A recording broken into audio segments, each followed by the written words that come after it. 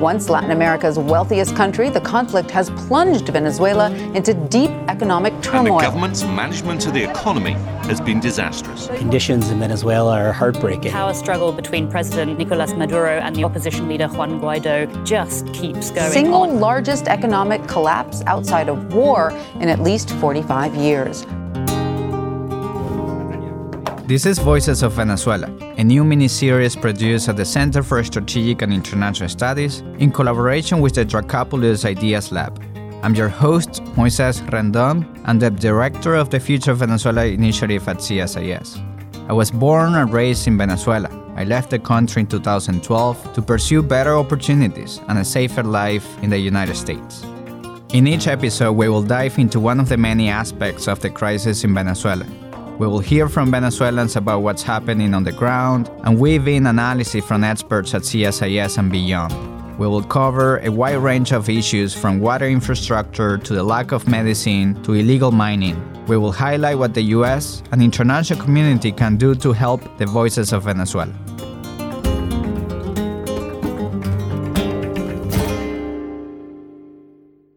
Welcome to Voices of Venezuela. I'm Moises Rendon, Director of the Future of Venezuela Initiative at CSIS. If you're new to this podcast, I highly encourage you to go back and listen to some of the earlier episodes in the series. So far, we have heard from Venezuelans about the struggles they face in their daily life, including water shortages, violence, and a lack of access to healthcare, among others. Throughout the series, I discuss these issues with top policy experts, all of whom provided recommendations for alleviating the Venezuelan crisis and rebuilding the country in the day-after scenario. Though the topics we discuss vary drastically from episode to episode, all of the experts I interviewed agreed on one key recommendation: reestablishing democracy in Venezuela.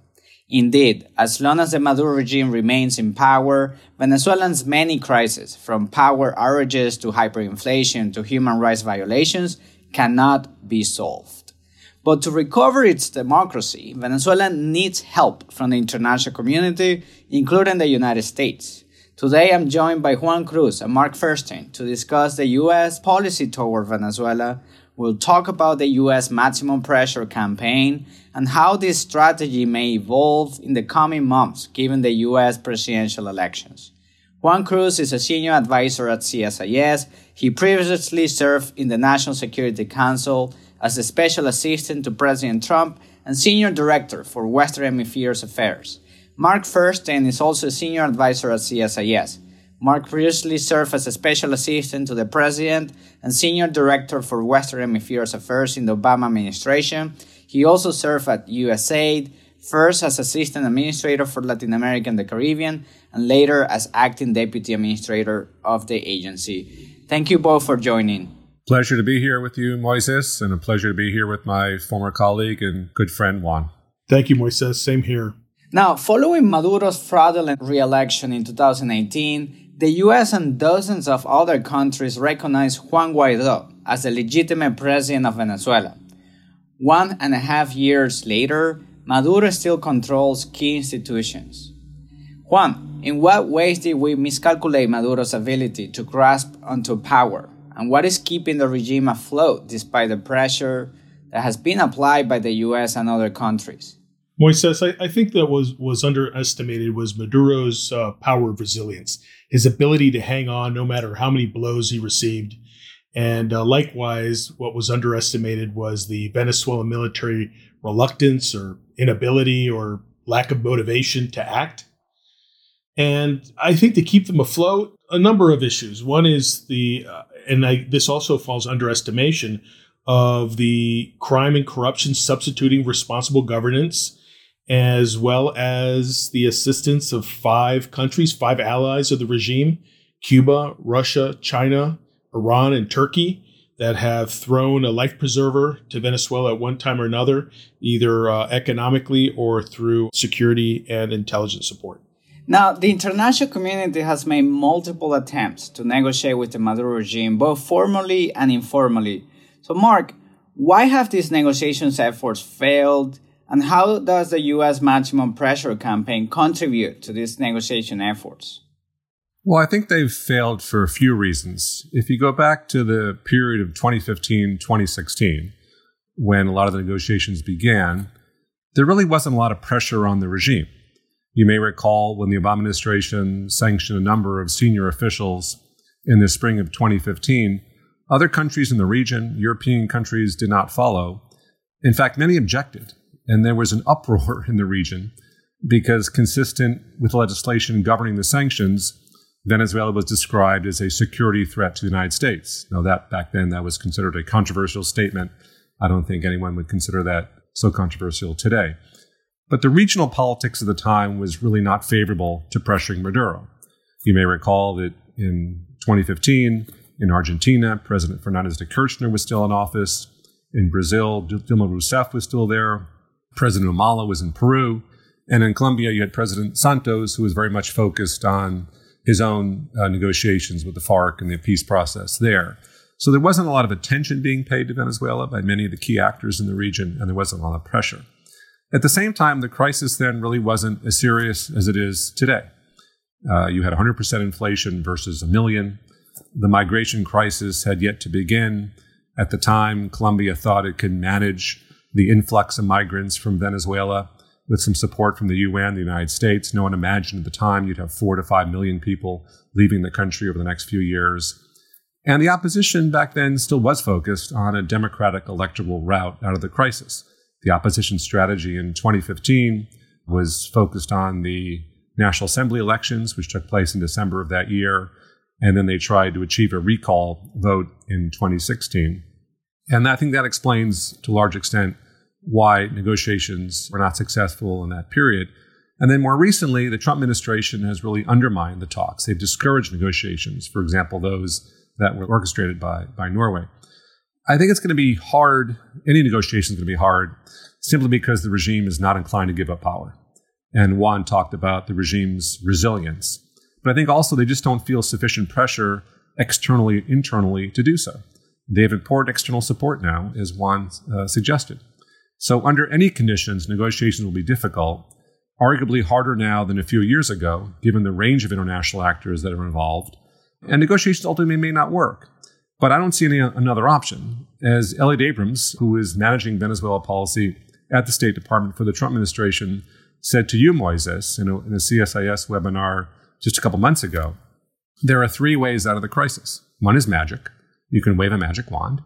2 is some sort of external military operation. But if you don't believe either of those 2 are going to happen, if you don't believe in a magic wand, if you don't believe there's going to be a U.S. military operation, that leaves you with negotiations. And we need a strategy to maximize the likelihood of success of those negotiations. Thank you, Mark. That was great. Juan, let's follow up on that, because if we don't believe in magic and U.S. interventions, as I think we all do, then the option left, as Mark was saying, is some sort of negotiation. But as we were talking, none of these negotiations efforts have resulted in any positive outcome. So what needs to happen to change that if there is a future negotiation effort to convince Maduro and others to be part, right, of a transition or not, to restore the democracy in Venezuela? Moises, Mark made some very good points regarding that.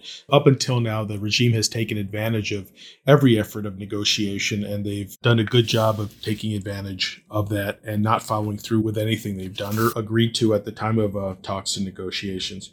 But I think certain things can change on the way forward. I, too, believe that at some point you've got to negotiate something with someone.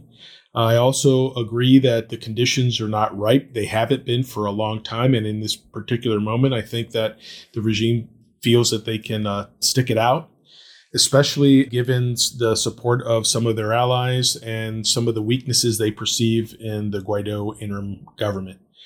But the fact is that they can't hold on forever. And whether it's, the COVID crisis or the continuing economic deterioration or the depressed oil prices and their inability to produce oil or the effects of maximum pressure. But whatever it is, the rope's going to tighten around Maduro's neck. And at some point, he's going to have to cry uncle. And what conditions lead to that? I'm not sure. If I knew, I'd probably have another job right now. But I think what we need to do is hold our noses. It's the State Department's Venezuela transition plan is a great place to start. It's generous. It's a good place to have a conversation. But as Mark pointed out, there's an acute trust deficit, and we'll need some confidence building measures on both sides so that folk can get closer and build a bridge over that gap in the middle. Yeah, good points. There's a very important event coming up in the US, right? We have presidential elections.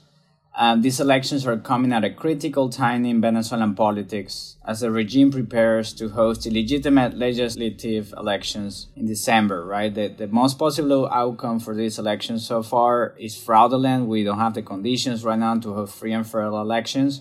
Nonetheless, that's the strategy of the Maduro regime to move forward with it.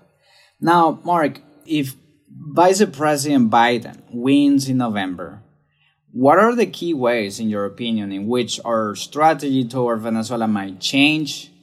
And as one of the most important pillars of the U.S. policy toward Venezuela, will the sanction program change at all? Well, first, I think it's important to keep in mind that there is bipartisan condemnation of the Maduro regime.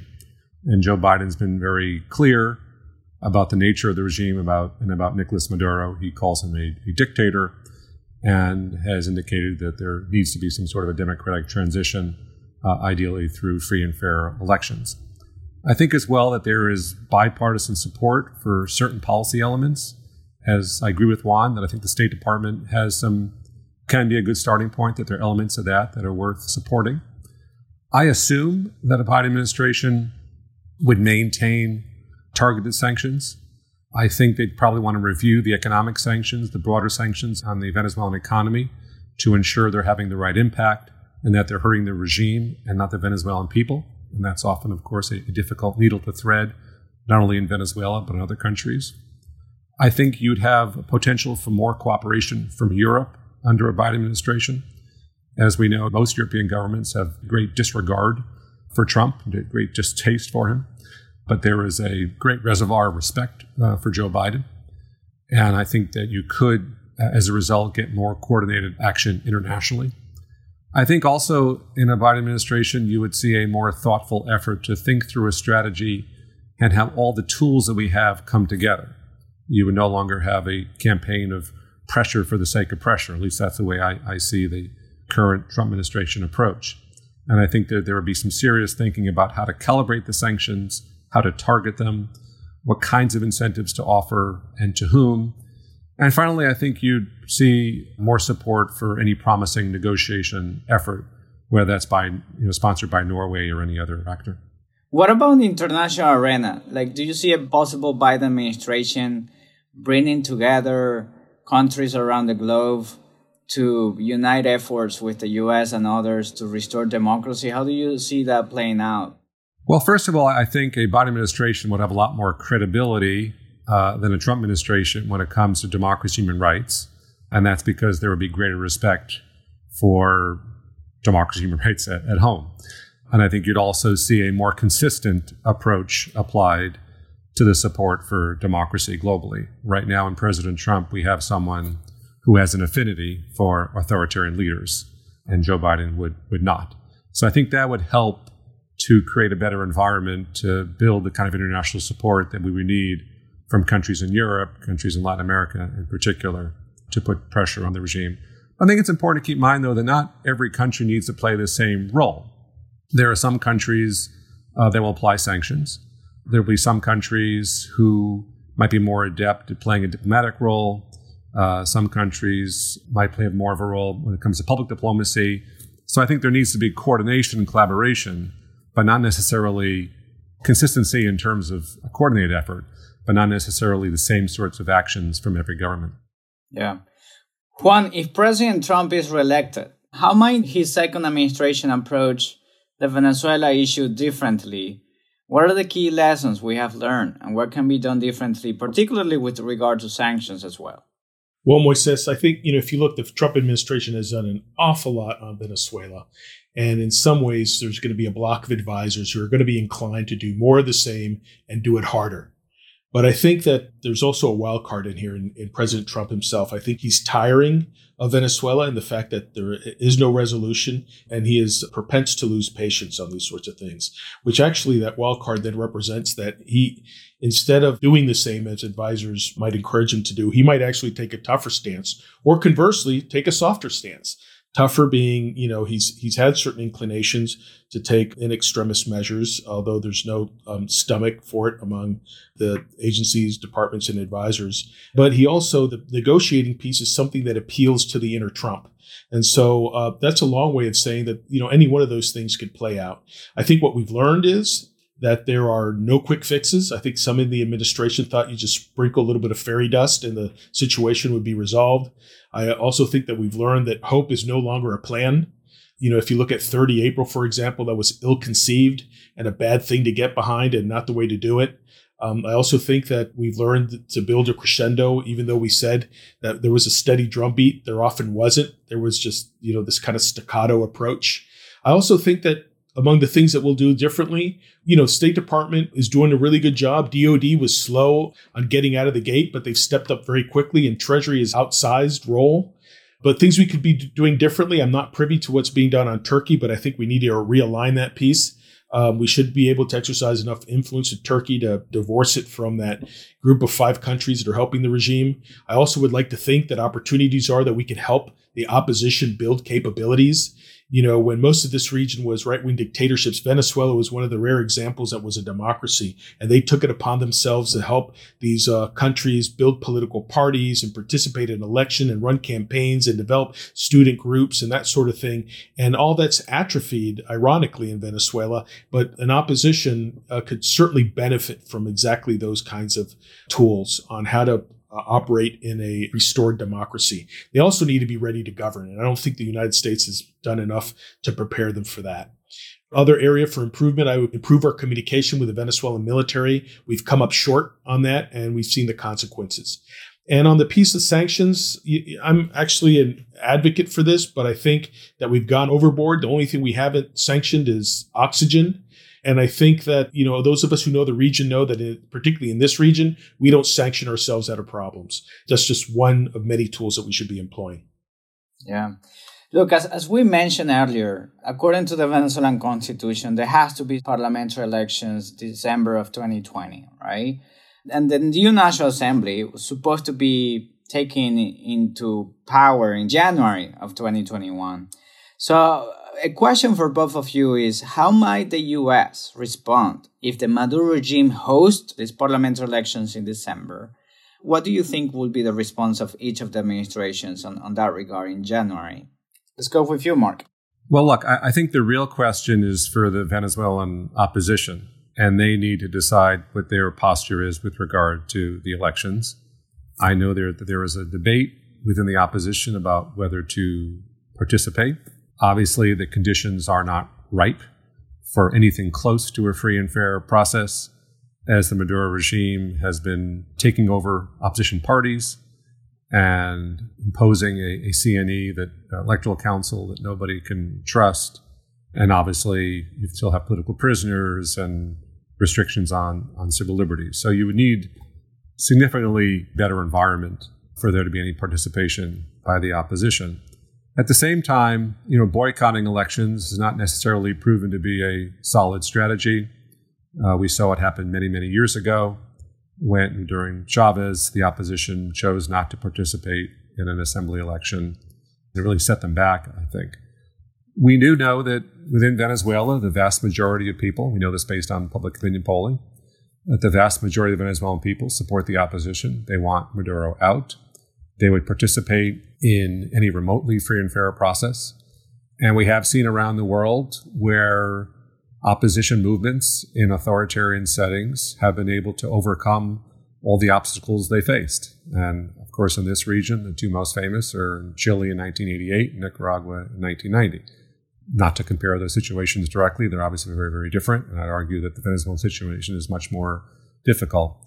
But I do think that ultimately this will be a decision for the opposition.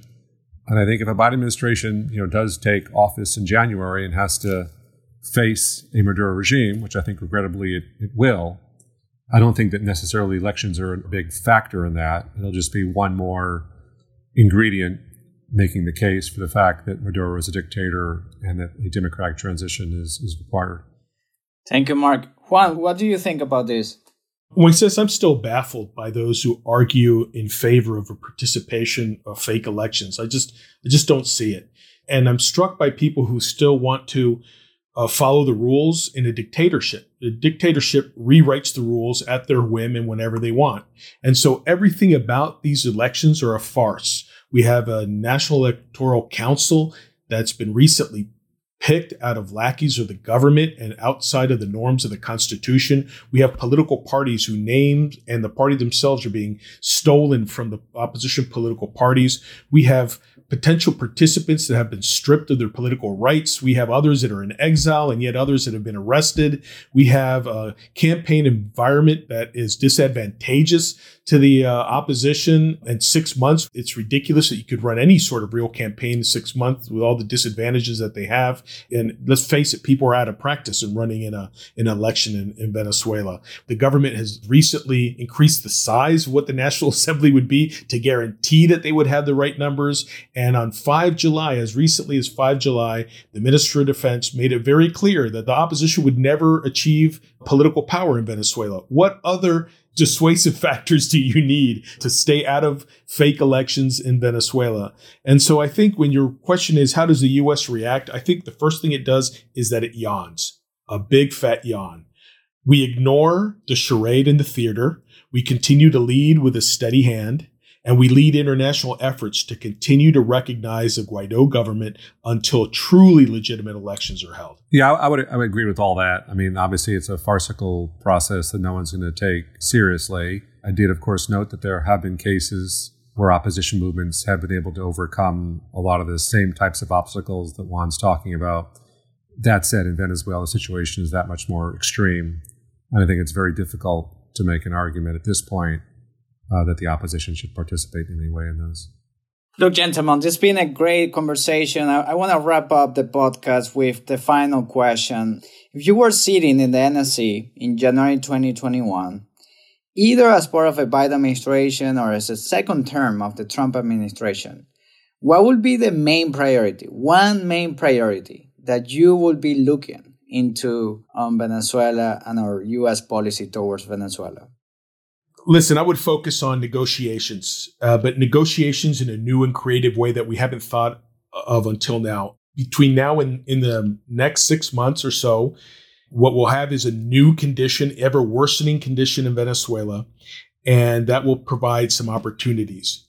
Again, I think we hold our noses. We start with some of the things that work. And then my own view is that we think of something radical. Maybe we deputize some carefully chosen third country partners or allies to meet with the regime on our behalf, or maybe the regime's own designated representatives, let's say like a proxy negotiation that makes up for two things, emotion, and second, this trust deficit that exists. And maybe with some instructions, these proxies sit down and find some common ground and develop the right sort of conditions so that interested parties can actually sit there face to face.